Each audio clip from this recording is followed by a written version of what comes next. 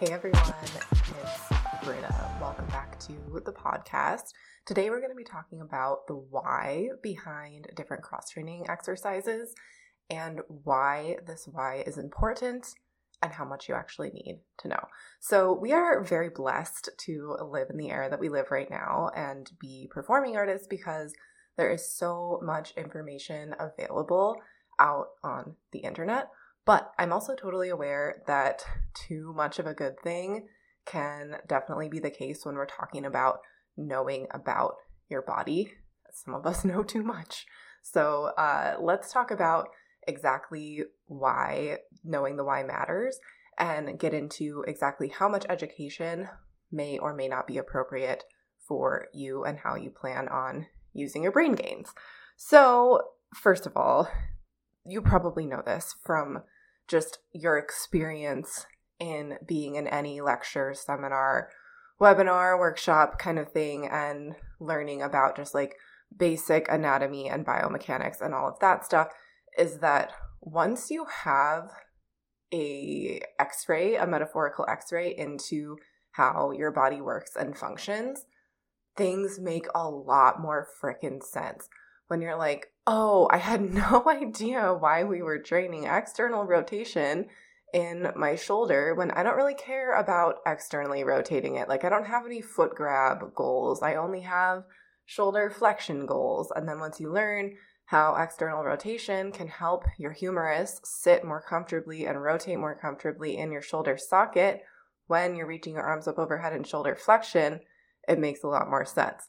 We do the exercises better because we care about them more. It increases our sense of agency as athletes.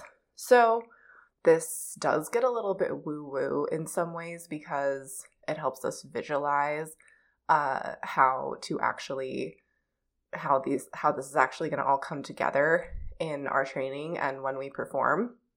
So a lot of times, especially if we've been frustrated with hitting a plateau or being in pain or what have you, like some sort of wall in some sort of movement that you can't break through, a lot of times, and I know this sounds so like corny and like psychology, like pop psychology-esque, but a lot of times the first step in getting better at that stuff is believing that you can get better at that stuff.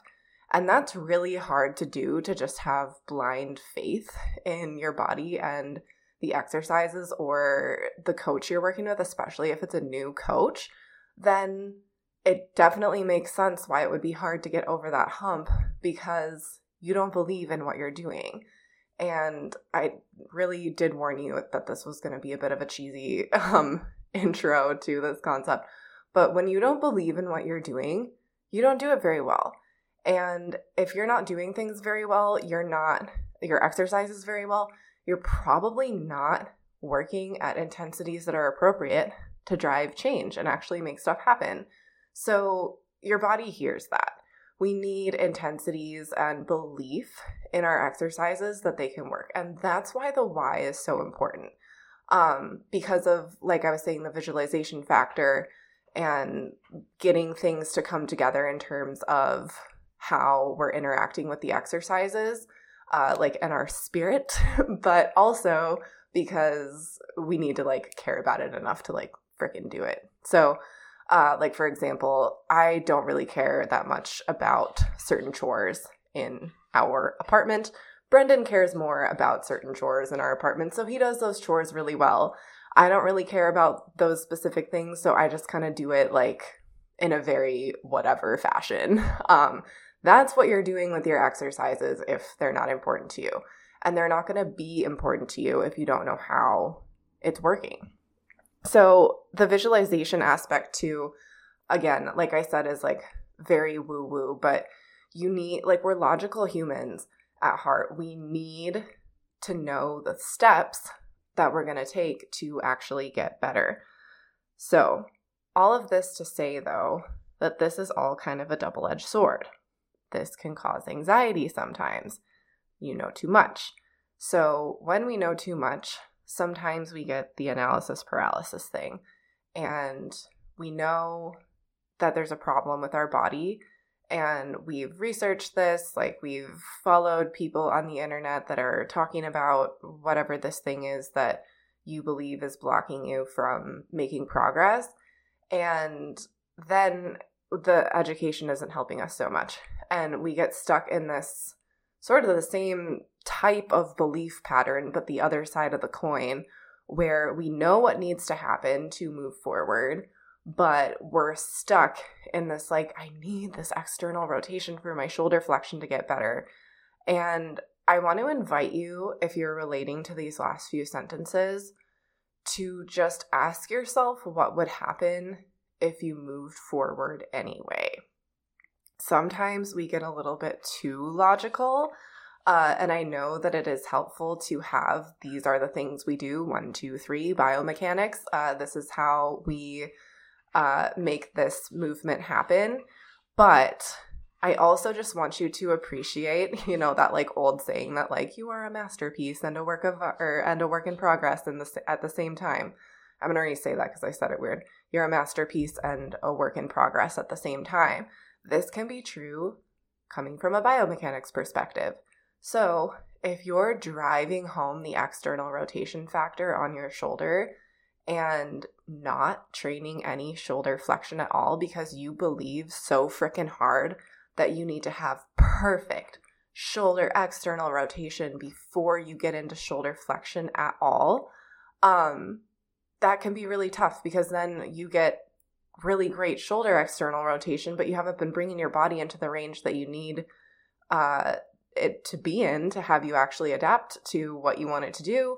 And now you've kind of like veered off a lot off of the path of where you actually want to go, and we get distracted. So this is one of the reasons why it can be really helpful to be working with a coach, because that can be helpful to have a different set of eyes and an objective set of eyes to look at your training in a really clinical sense of just like, okay, is this, in this case, external rotation, really hindering us from getting into shoulder flexion? Or like, have we improved it enough that we can just like start moving forward with the shoulder flexion stuff while keeping the shoulder external rotation project going on in the back burner? I see this all the time too with folks who want to start lifting, and they're like trying to body weight squat, and they're like, I need to perfect my body weight squat before I can add any load. And you know what? Your technique is going to keep improving the more you just keep squatting and keep practicing the movement pattern. And what's going to help you own that movement pattern more is getting under load.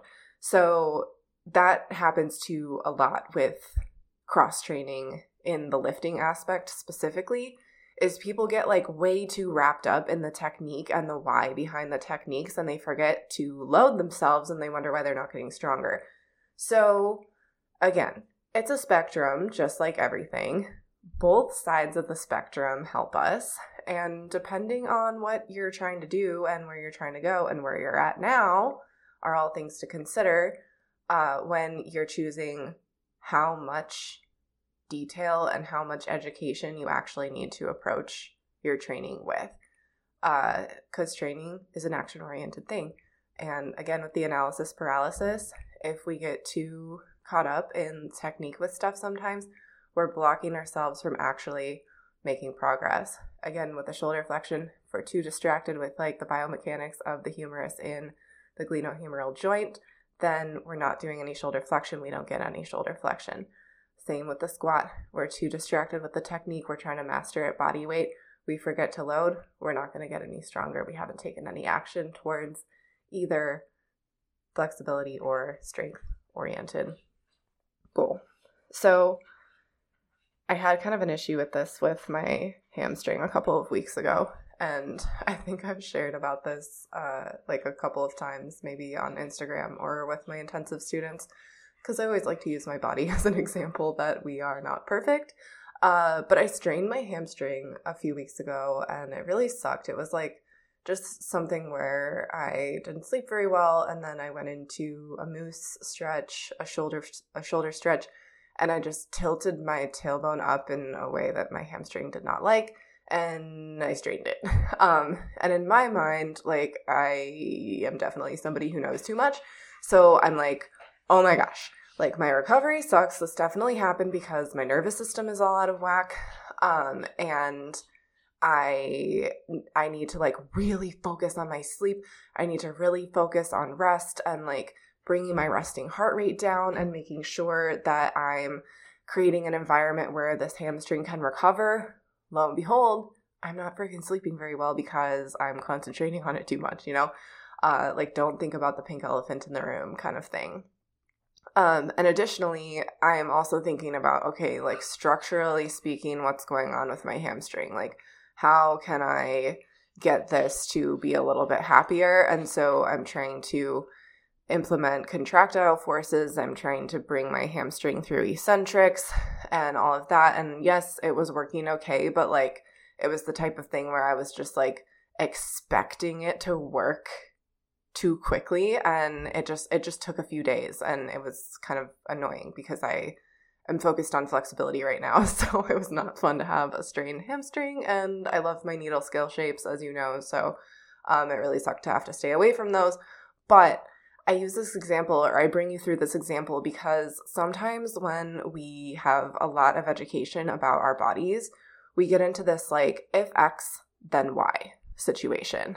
And even in this situation, like, I'm factoring in nervous system variables as well as my, like, structural variables. And I'm trying to think about it, like, as a whole. But you know what? Like, sometimes you can be doing everything right and just, like, something weird happens. Or sometimes you can be doing everything right and it's just gonna take some time. And I think sometimes being educated gives us an unrealistic lens for how quickly things should be working, or, like, oh my gosh, I know so much. Like, I know how to address this. Like, I should be able to fix this and it should be working faster. Like, especially if you are a coach, that can be really freaking tough. And I just want to acknowledge that, because that is a part of the double-edged sword that comes along with being knowledgeable about your body. So, all of this to say, education is a compass, not hard rules. So, whenever you're looking at your training program as a whole, or trying to address some sort of issue in your body, and you're thinking about, okay, like, what do I know? Why do I know this what do I know about whatever type of training I'm trying to do? And why is this important as it pertains to my goals? Sometimes we can get really wrapped up, like I was saying, in the results, and we forget to factor in, like, us being human and just wanting to do other stuff, like wanting to take a random workshop from somebody that, you know, is traveling through town and it not having anything to do with your goals, or this, that, and the other thing. Like, maybe you need to go to a CrossFit class with your friend because that's what they're doing for their birthday because they're insane. But we forget to factor in these things, and we think that we're, like, so dialed in to this program aspect, and, like, we forget that we have all of the programming aspect, and we forget that we have all of these, like, very human variables in our day-to-day lives that definitely affect our training load, affect how loaded our tissues are, what movement patterns we're going through, our nervous system and our recovery aspects, things like that. And we wonder, like, okay, I've implemented this, that, and the other thing. If X, why not Y? Like, why isn't this happening? Like, it's not correlating to my results. So, and then to the other thing that can happen with that, the reason that I guide people to just use training rules as a compass instead of hard rules is for the reasons I was just saying. It's because it's going to work better if you're happier. I freaking promise. Yes, we all go through phases of, like, comp prep and rehearsal or this, that, or the other thing. Maybe you're on tour and working 2 shows a night kind of thing. We all go through phases like that where it's like, oh my gosh, I cannot get a break and I'm really pushing really hard. And that's okay. But in general, like most of the time, like 80% of the time, you should feel, like there's space in your training for you to be a human. The reality is that sometimes it is going to interfere with, your social life or your stress or what have you. But most of the time, that should not be happening. So if you're being too hard on yourself with implementing like these educational concepts that you've learned about, just keep in mind that your nervous system is definitely a part of how your body is receiving the training input that you are stimulating it with. And the happier your nervous system and you and your spirit are, the more likely we are to adapt to the training stimulus that we're inputting. So how much do you really need to know? Ask yourself, am I somebody who does really well with the visualization stuff? Is this increasing my sense of agency as an athlete? Like, is this increasing my ability to implement these exercises and feel really confident and assured that these exercises are working for me and my body and my lifestyle? Because that is super important because of all the reasons that I went through at the beginning of the episode, as it pertains to just increasing our intensities and our effort, and getting our nervous system on board and feeling safe in the exercises. So if you're somebody, though, who doesn't really work that way, like you're more of an action-oriented person, you're more of a I don't really, I get overwhelmed by details and I don't really need to know that much, then you probably don't need to know that much. And that's totally okay. I know that it's very trendy right now to be on top of your biomechanics and have a really strong sense of education with your training. And I really do believe that that is important. I'm not using trendy as a bad word here. But as with all trends, it is important to ask yourself if this is for you. Things can be helpful, but not helpful to everybody. So if you're somebody who, like I was saying, gets overwhelmed by this stuff, ask yourself, do I really freaking need to know everything? Or is my time and energy better spent just training? Because if you are a performer, an athlete, and that is your main trade, you're not a coach, you probably do not need to know as much as coaches or somebody who operates really well with the details and with the biomechanics. Because yes, we want to know the why behind our exercises, but we don't want to get too far away from our actual why, our spiritual why. You know what I mean? What I mean, if you don't know what I mean, is that when we place too much value on the actual step-by-step biomechanics and exercises, and we're this will work because I know that this works and it works for everybody, then we're setting ourselves up to just get really good at that thing and have that be important to us. And I'm guessing that if you think about why you started your performing arts journey and how you feel about performing and why, for most of us, if we found out that we had one day to live, this is the thing that we would spend our time doing, it probably has little to nothing to do with how well you can externally rotate your shoulder or how well you can squat. And some of us need that. Some of us really need to remember that why versus the educational why. So if you're somebody who's feeling very frustrated by these details and these things and the biomechanics and the educational factors, I invite you to just zoom out. Zoom out for a little bit because you're way too zoomed in. You're way too zoomed in on your glenohumeral joint. And it's causing you to lose sight of your actual why. Yes, we go on side quests, and yes, we like to be educated. If you're like me, you fucking love that shit. And I love anatomy and biomechanics. It gives me just a sense of connection and meaning to the world, and I dig it. But not all of us are like that. And so if your why has more to do with your art and expressing yourself, and it's more spiritual, and you've gotten way away from that, and now your side quest is no longer meaningful, in this case, the external rotation with the shoulder, then get more in touch with your big why. So we have big whys and little whys, and the little whys are important, but they're not important for long periods of time in our training.